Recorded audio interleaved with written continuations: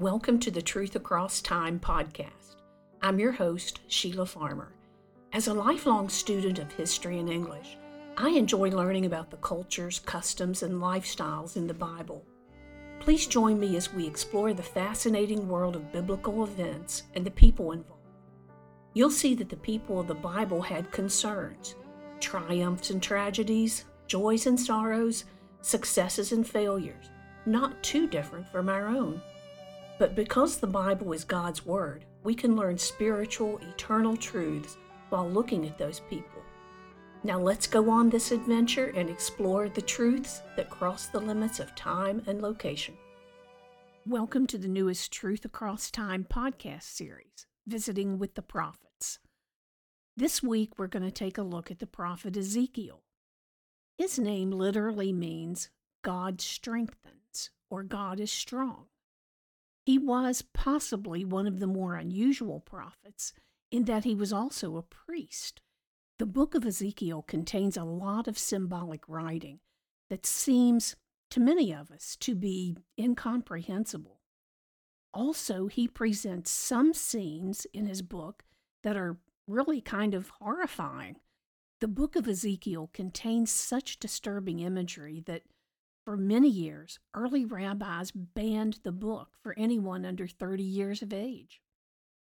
I know I've repeated some history of Israel in several podcasts, but that's because it's important to understand many of the topics we've covered in their historical context. That definitely adds to one's understanding of how and why some things happened. With the prophets, I believe that the historical context is important because so many people and so many events are referenced in the prophecies, and understanding the course of events helps one to understand some of those passages. As you may know, Israel was split into two kingdoms around 930 BC. The northern kingdom kept the name of Israel, while the southern kingdom became known as Judah or Judea. Because of the extreme wickedness and heathen worship that both kingdoms allowed to flourish, both kingdoms eventually experienced the wrath of God. He warned them time and time again to repent, but they didn't.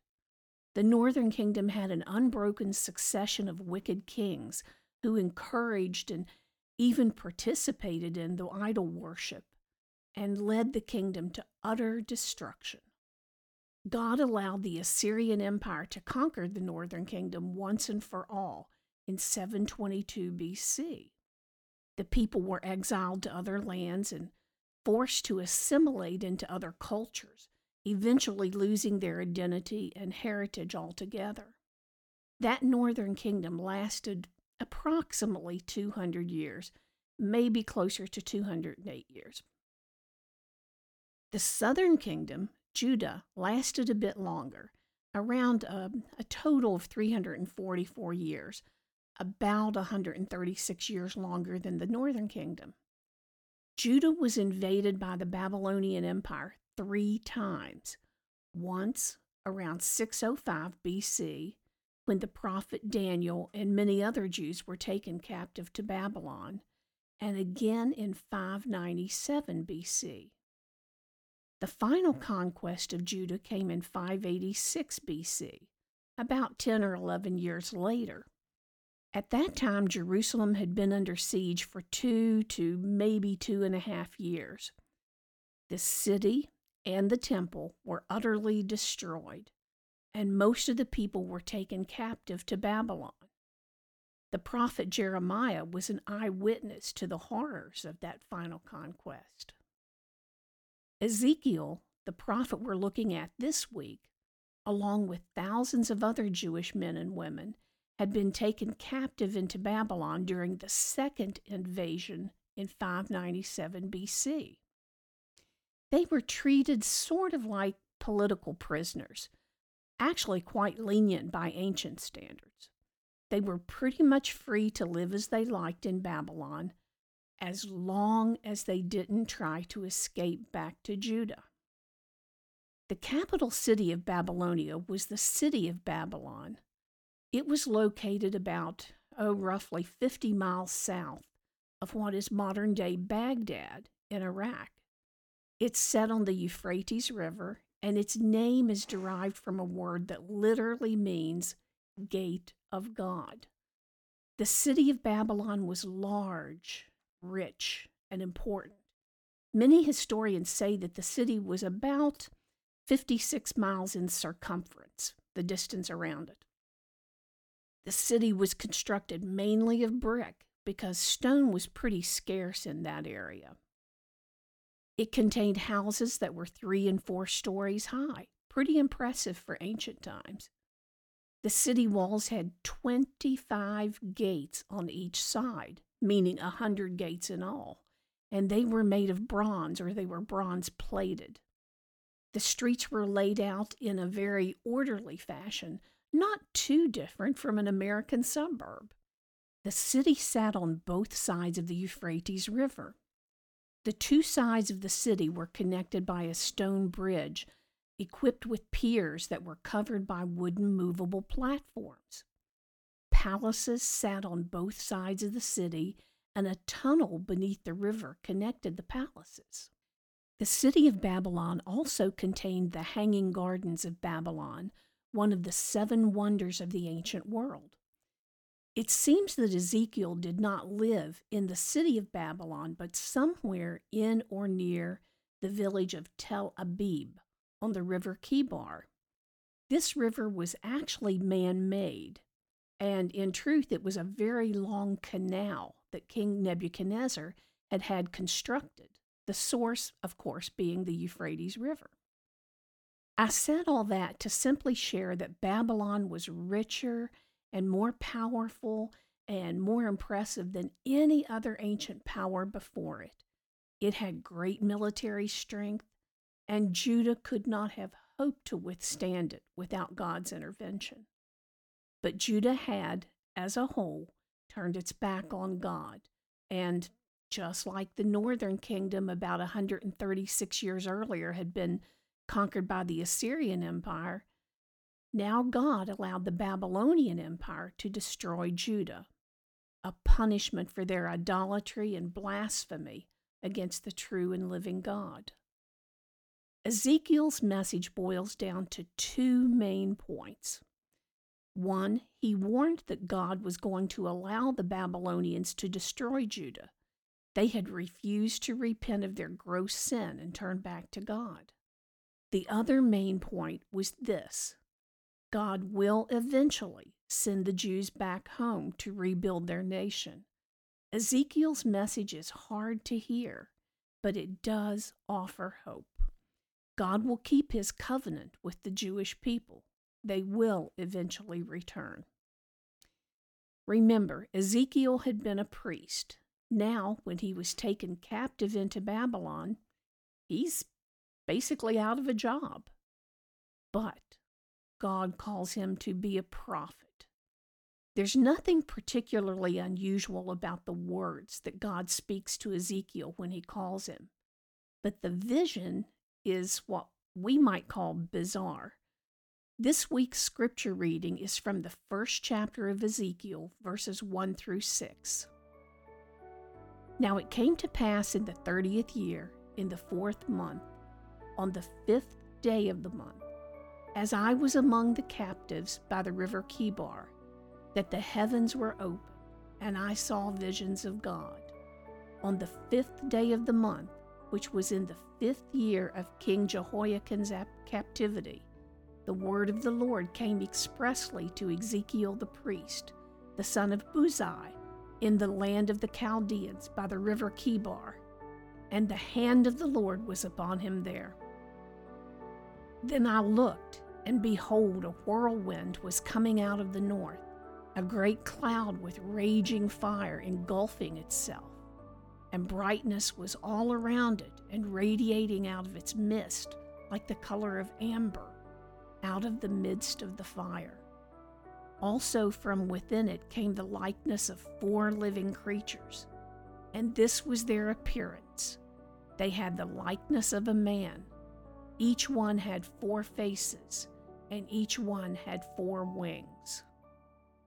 Verses 7 through 28, actually it's the rest of chapter 1, gives more details. Please read it for yourself.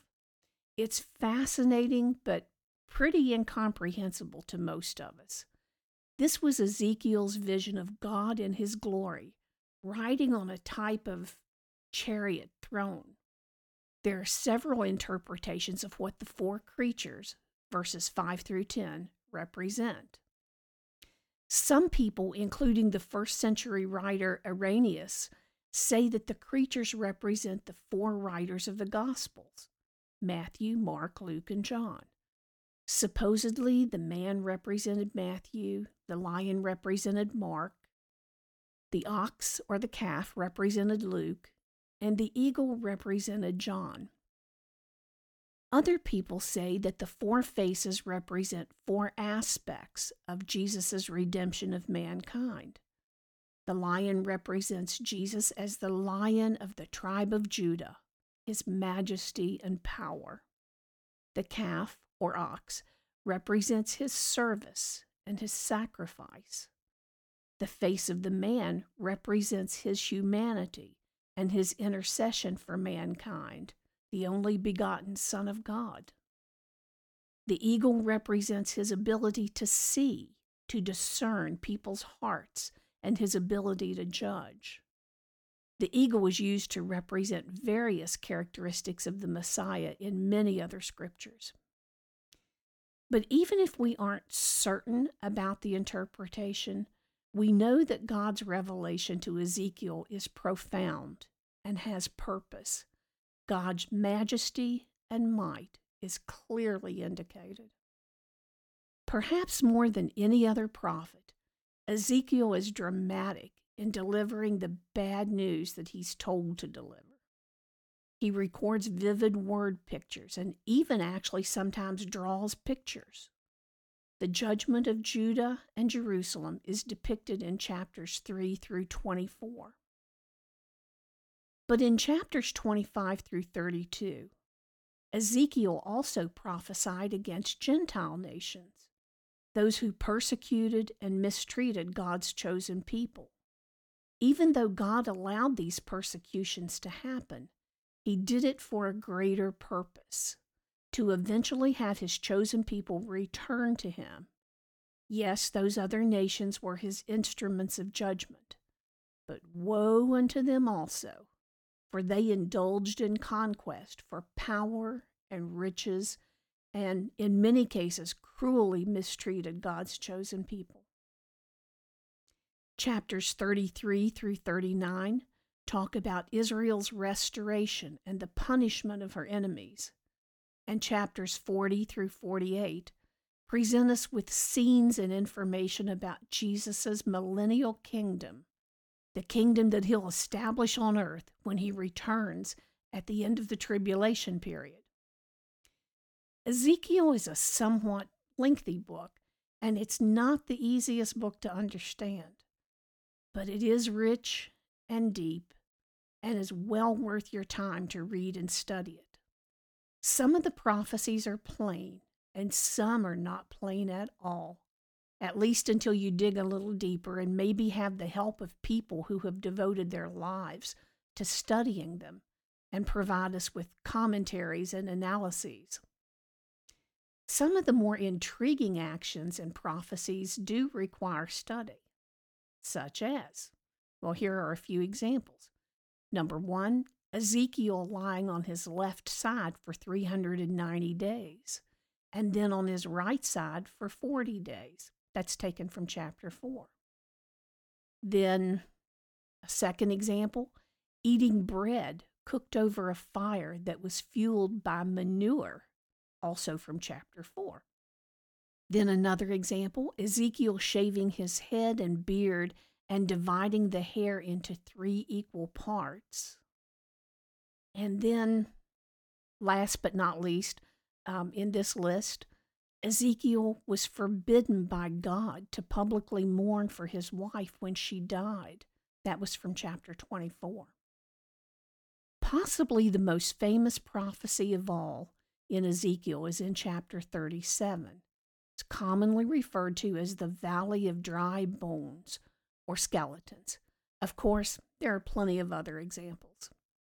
Some of the prophecies are understood pretty readily, but many are not. Some prophecies are hideous, some are glorious, but they're all important and all are deeply meaningful. Maybe in a future podcast, we'll revisit some of Ezekiel's specific prophecies. The imagery is fantastic, and we can learn something about decoding that imagery from people who have spent their lives studying God's Word and who have allowed the Holy Spirit to reveal meaning to them. Again, we can't do justice to this book of prophecy in one podcast, but I hope your interest is stirred enough to explore it further. It would be time well spent. All of God's Word is deep and rich, and we should be so very grateful for this incomparable gift He has given us. Don't you agree? A single lifetime is not enough to take it all in, and we can be endlessly immersed in and fascinated by and learn from the greatest collection of books ever written, the Holy Bible.